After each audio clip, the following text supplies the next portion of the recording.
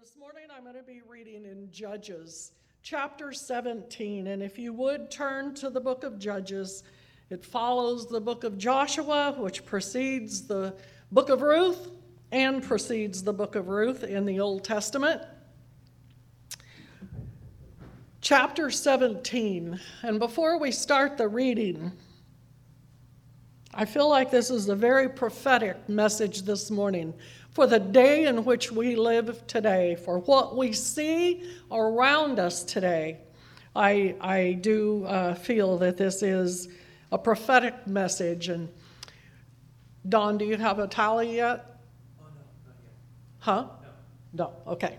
If you do, you can interrupt me, it's okay. But a little background is necessary before we start reading, because we need to see just how godless the state of Israel was in at this particular time. During the 400 years of the judges, as they ruled Israel, the people basically made up their own way, their own rules, their own religion, and despite having the books of the law written by Moses, of course, to guide them, they simply set them aside, ignored them, and made their own way. So that their covenant God was distantly talked about, as we're going to see, but he was not worshiped, he was not followed, and instead they freely intermingled the covenant God with idolatry. So we're going to be reading Judges chapter 17, starting verse 1.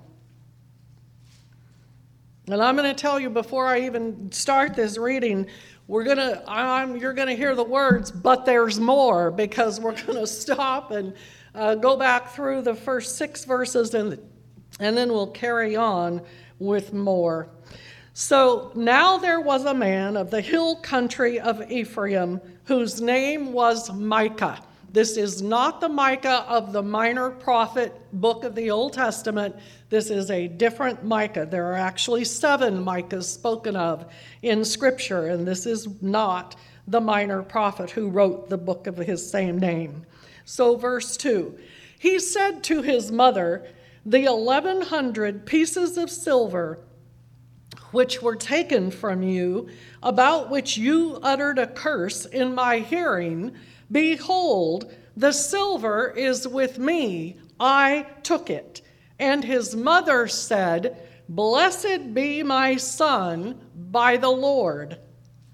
He then returned the 1,100 pieces of silver to his mother, and his mother said, "I wholly dedicate this silver from my hand to the Lord for my son to make a graven image and a molten image. Now therefore I will return them to you."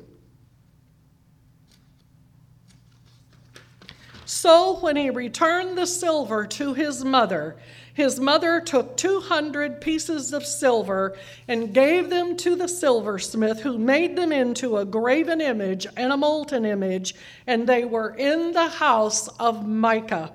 And the man Micah had a shrine, and he made an ephod, which is the priestly garment, and household idols, and he consecrated one of his sons that he might become his priest. In those days there was no king in Israel, but every man did what was right in his own eyes. So to break this down, Mama had a lot of money that was stolen by her own son. But when the son heard the mother pronouncing a curse upon the thief who stole it from him, he decided it was in his best interest to return the money and thereby absolve himself of his mother's curse. How misled can one household be? Mom has the money, son steals it. Mom curses thief, son is afraid of curses and returns it. Mom thanks God for its return, but then uses it to have false gods made for her thieving son, whom she did not correct for stealing it in the first place. And then the son uses his own child to be a false priest to a false god.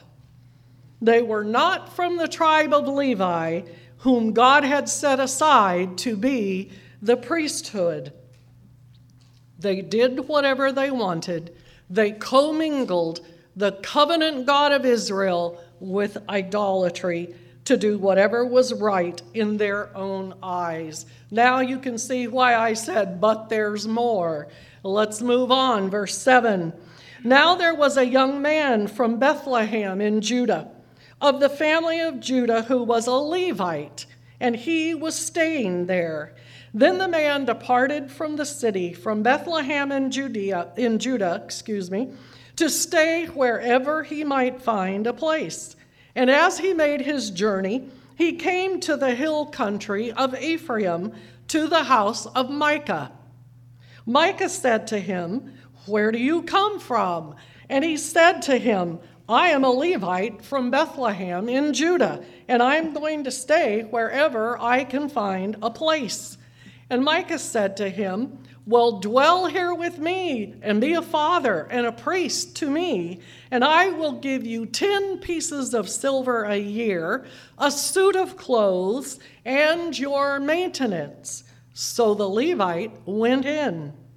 The Levite agreed to live with the man, and the young man became to him like one of his sons. So Micah consecrated the Levite, and the young man became his priest and lived in the house of Micah. And now possibly the most heartbreaking statement of all that we've read so far, verse 13. And then Micah said, "Now I know that the Lord will prosper me, seeing I have a Levite as priest." Such a messed up view of the blessing of God and of who God is. One commentary I consulted said that God could not possibly bless him, Micah, for several very good reasons. One, this man was a Levite from the tribe of Levi, but he'd been living where he shouldn't have been living in Judah on his own, because he was outside the hand and the reach and the purvey of the high priest. Phinehas was the high priest, and he had full responsibility for the priesthood throughout the nation. And they did neither one of them obey God in the scripture, or else this Levite wouldn't have been living where he shouldn't have been living, going door to door, searching for work on his own. That is not how God established the priesthood to operate. Number 3, Micah's house became a house of idols, yet this disobedient, errant priest of God was willing to serve in it. Micah himself was a farce.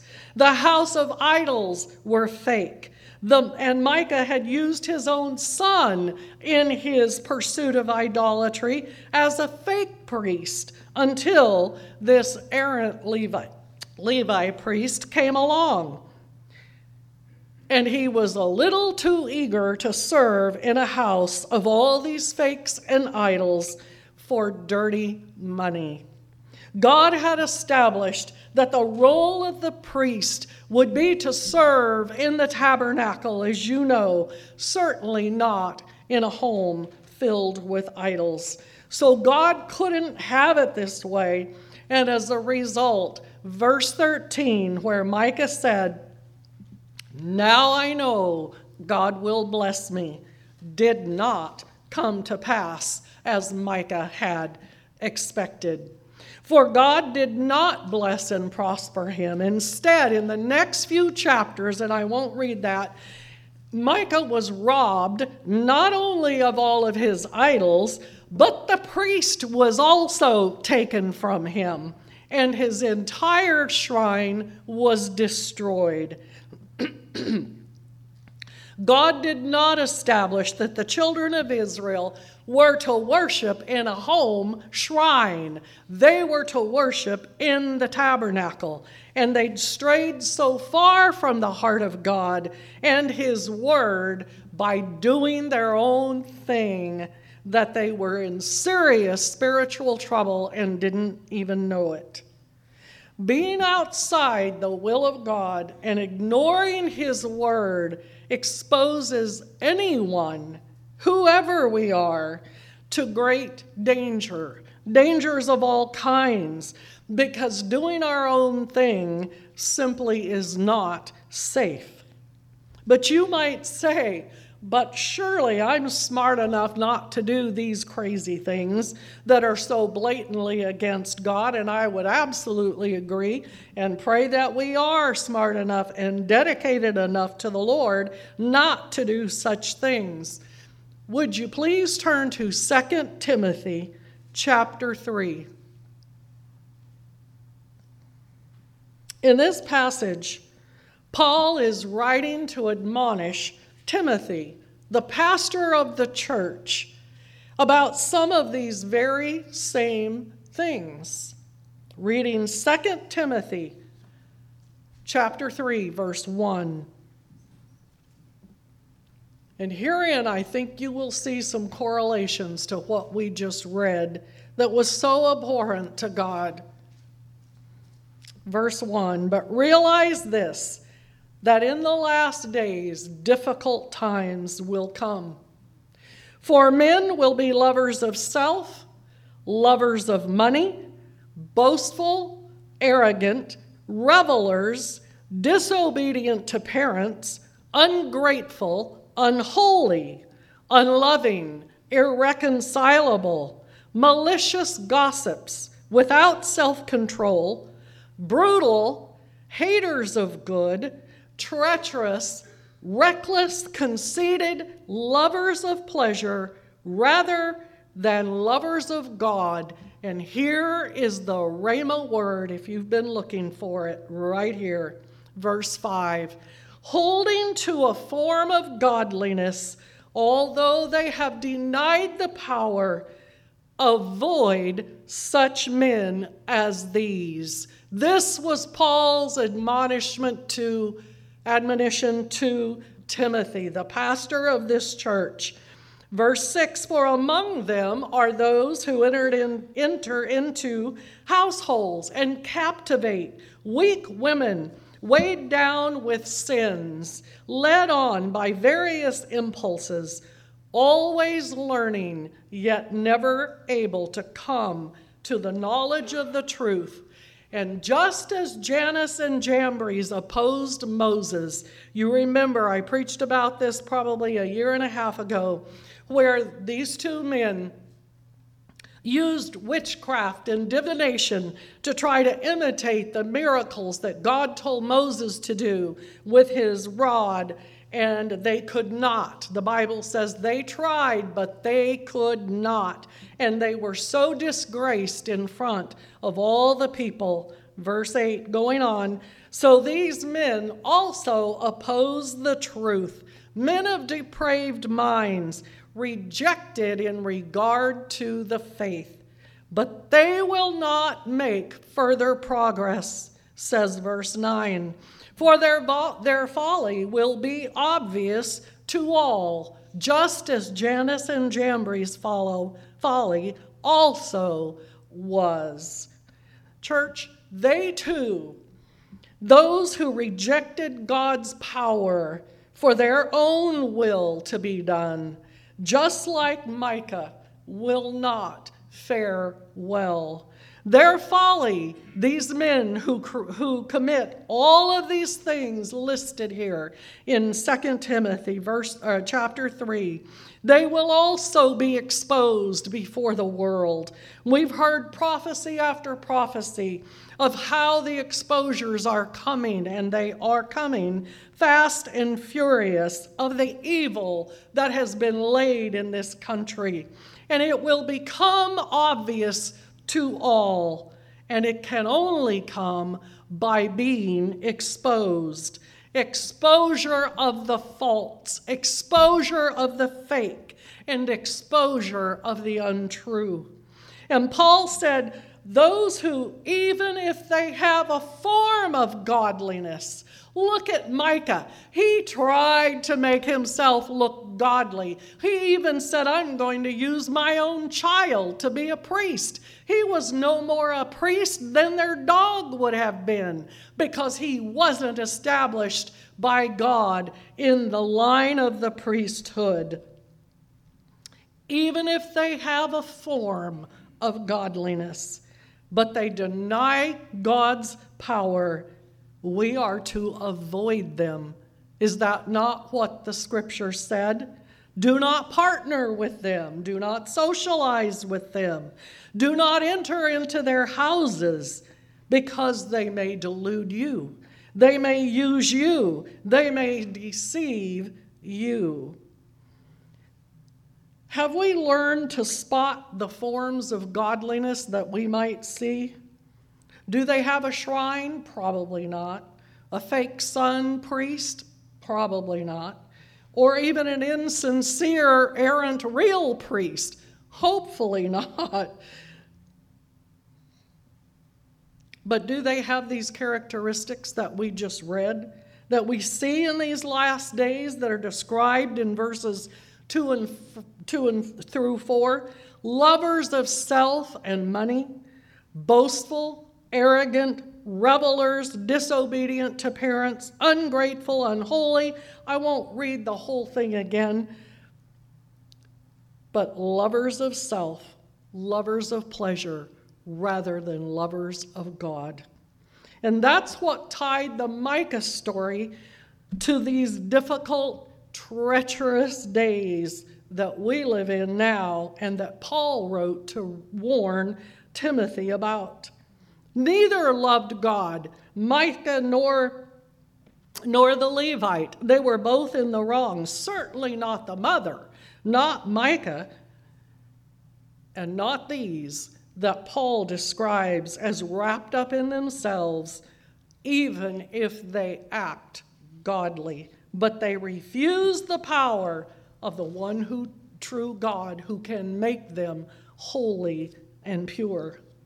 They may have some outward trappings, like the right-sounding language,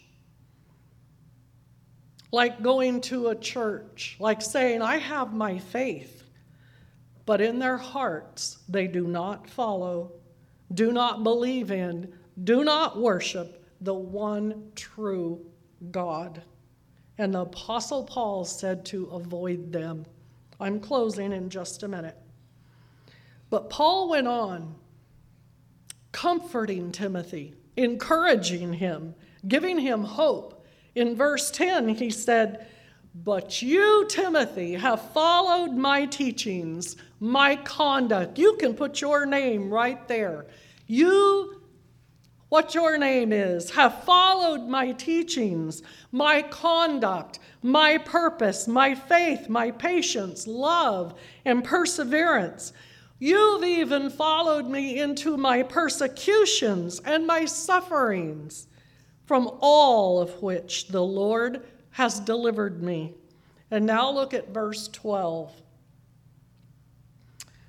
For indeed, all who desire to live godly in Christ Jesus will be persecuted, but evil men and impostors will proceed from bad to worse, deceiving and being deceived. You, however, continue in the things that you have learned and become convinced of, knowing from whom you have learned them. And from childhood you have known the sacred writings, which are able to give you the wisdom that leads to salvation through Christ, through faith, which is in Christ Jesus.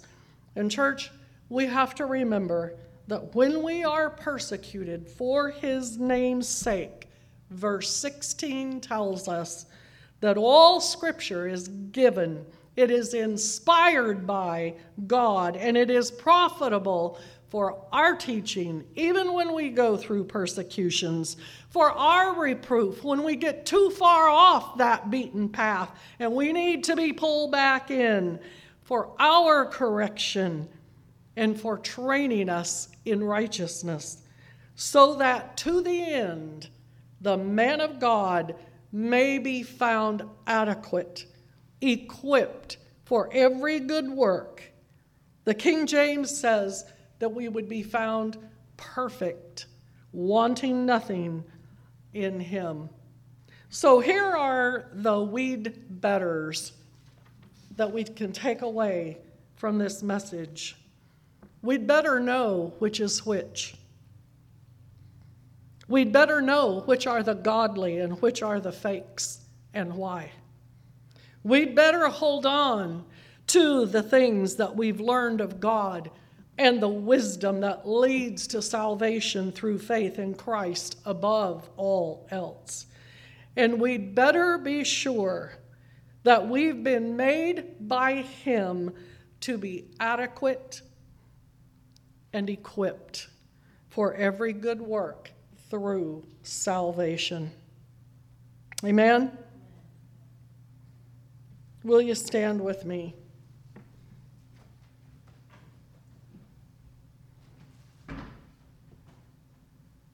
Father God, we humble our hearts before you this morning. We may not encounter shrines and idols in our pathway, or we very well may encounter them in some form or fashion, but we certainly do see many who display the attributes, some form of godliness, Lord, what they say with their mouth, but in their heart they deny the power and even persecute those who truly do believe in you. For Father, we know that you are the one true, righteous God who forgives sin and who heals hearts and who makes us adequately equipped for eternal life in heaven. Lord, we pray for them.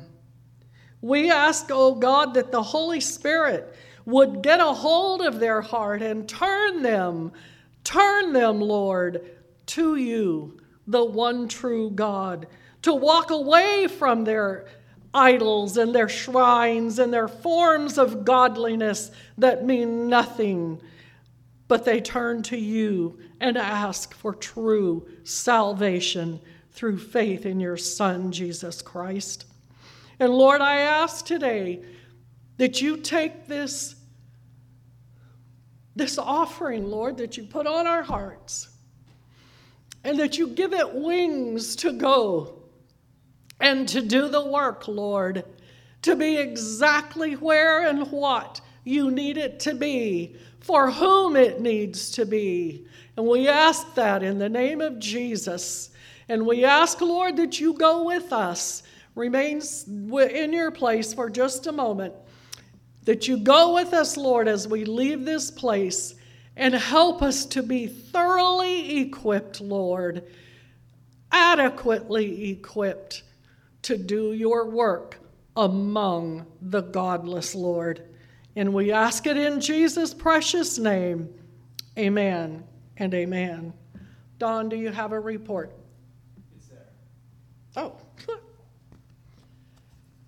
I thank the Lord for a combined total of $2,502. Thank you, Lord. Thank you for listening and for participating and doing what the Lord put on your heart. Amen. I love you, everyone. God bless you.